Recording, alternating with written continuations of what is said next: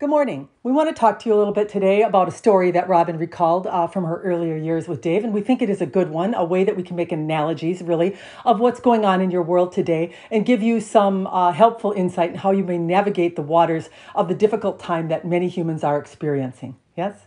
When Robin and Dave were younger, they were building a house and it had a very steep bank that went down to the lake. And the bank was really primarily out of sand. There was a little bit of dirt mixed in on the top. But once you removed that topsoil from it, it was very vulnerable to washing out. Let's use that term, yes? And so they started this project of building this wonderful stairway. Dave is very handy, as we have told you in prior recordings, that there's nothing that this man cannot do physically, yes? It is how he responds to most everything in his life, is with his back, his physical and his knowledge, really engineering type mind of fixing just about anything that needs to be fixed around here. Ha. So what we are really trying to tell you today is as they started this project, they start building the steps from the bottom of the bank up, and he was using these great big, huge timbers that they had gotten from left over from a railway, yes, and he got two or three of them in, and then there were other things that came up. Perhaps he didn't get started early in the morning, and he thought that the next day would be a full day where he would really apply himself to it and get the project completed. Then, unexpectedly, the weather turned, and all of a sudden they woke up in the morning to what was torrential rain. Dave became very concerned. He ran outside and looked over, only to discover that the entire bank was now washing down into the lake, you see. He was in a panic state, really. He didn't know how fast he could act or what he could do. He came running in the house, and he said to Robin, "Get your work clothes on. Yes, we are going to be wheelbarrowing every bit of gravel." We had a big pile of gravel they were using for the making of the stairway. And he said, "We are going to have to shovel this as fast as we can and wheelbarrow it over that hill and put it in place to stop the bank from washing at once," you see. The two of them got out there in the pouring rain and the mud, and they wheelbarrowed and filled and filled. And pretty soon they were able to stop the erosion or contain it where it was, you see.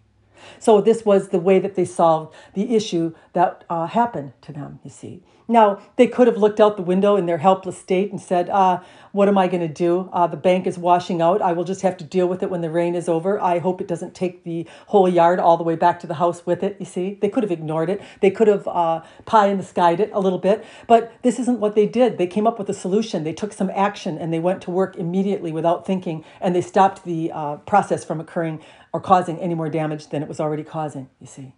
And this is the way that we want you humans to look at your life, you see. Now, they could have planned ahead a little better, we would tell you.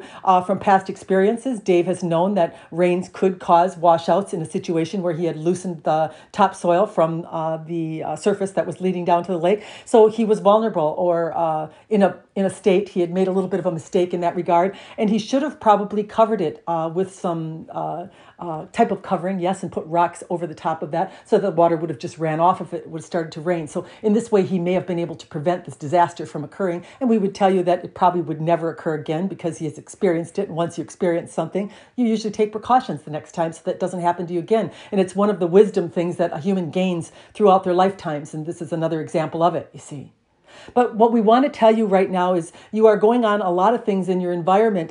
There are many different types of storms, many types of bullwhips that can hit you, and none of you are exempt from mass consciousness or the way that mass consciousness thinks, you see, or the way that your solar system or your planets or your storms come and hit the earth, just as this rainstorm came. It was not coming to hurt Robin and Dave in particular, but it is part of all that is, and it has its own agenda, yes, and sometimes you're going to be affected by it, and this is the way your life experiences are going to run here on the earth plane. So for you to come here and think that you're never going to experience something you're not liking, that there isn't going to be any fluctuation in your money or your markets or your health or whatever else it is you are experiencing as a human as you are on the earth plane, would be a false belief, really. You have to learn how to navigate it. How am I going to fill that in? How am I going to stop that erosion when I get in this state of a downturn or somewhere where I am not thinking well, I am not in a state of mind that is conducive to the type of life that I want to create. So I've got myself into some type of a loop or a negative way of thinking because of the environment that I am in view of or seeing that I feel I have no control over, you see. And to some degree, you don't have control over everything, but what you always have control over, what we want to bring to you here today, is you have control over you. You are sovereign. You are thinking and creating separate from the masses, you see. very hard to get yourself to believe this and very hard to take your attention from this when it is creating something that is having a great effect upon you, such as your wealth, your weather, yes, or anything else that is occurring that you feel is out of your control, you see. But what you can really do is ask the universe as a sovereign being, I have lost this money, this thing or that thing has happened to me, and I want to provide myself with other opportunities so that I may overcome this struggle or situation that has been placed before me, you see. And this is how you do it. You go to work, really. You go into your knowing. You go into your trust. We wrote a little insert or a transmission today for the book that we are writing, and we will share a little bit with you about it. And we said that humans are a little bit, we want to use the analogy of when you have a pet, it is pure positive energy. This dog loves you. Yes, it licks you, whether you are in a good mood or not in a good mood. But we would tell you when you move into a pattern of, say, as some owners do, of abuse or neglect, eventually the dog can become a little responsive, a little bit cowering, a little bit not trusting. Let's use that term. But the pure positive source of love, of energy that you come from, it never goes into cowering and it never goes into distrust. So there is nothing that you can do as a human that will ever deny you that source of love that is with you continually on your earth plane. And so we use the analogy of the dog and the human and the universe so that you can understand that the universe far exceeds even the level of that love, you see, that there's no limit to it, that there's no stopping it, there's no not trusting it.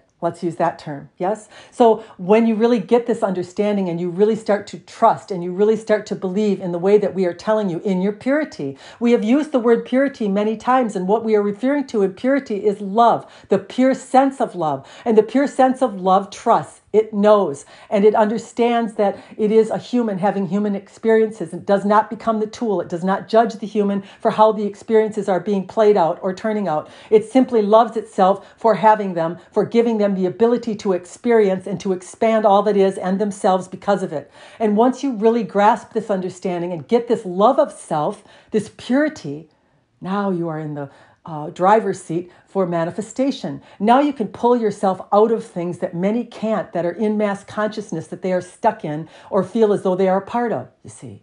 This is how you do it. We wanted to give you this little bit of understanding or tool of your sovereignty again. We keep bringing it to you over and over again. And so many of you want to become a victim. You want to say there's no way out of this. It's the environment that I am in. And we are telling you, if you move into purity, if you move into the high states of love and acceptance and trust of yourself, the universe will respond to that. It will respond to your sovereignty. And you will start to create a universe that is now separate from the one that you are viewing that all others are agreeing to. We love this recording today because we think we've given you a couple of ideas of how you can go out into your day today and use the sovereignty. Stop using what you are confirming in front of your eyes or seeing in the masses as the only reality that you're able to be a part of.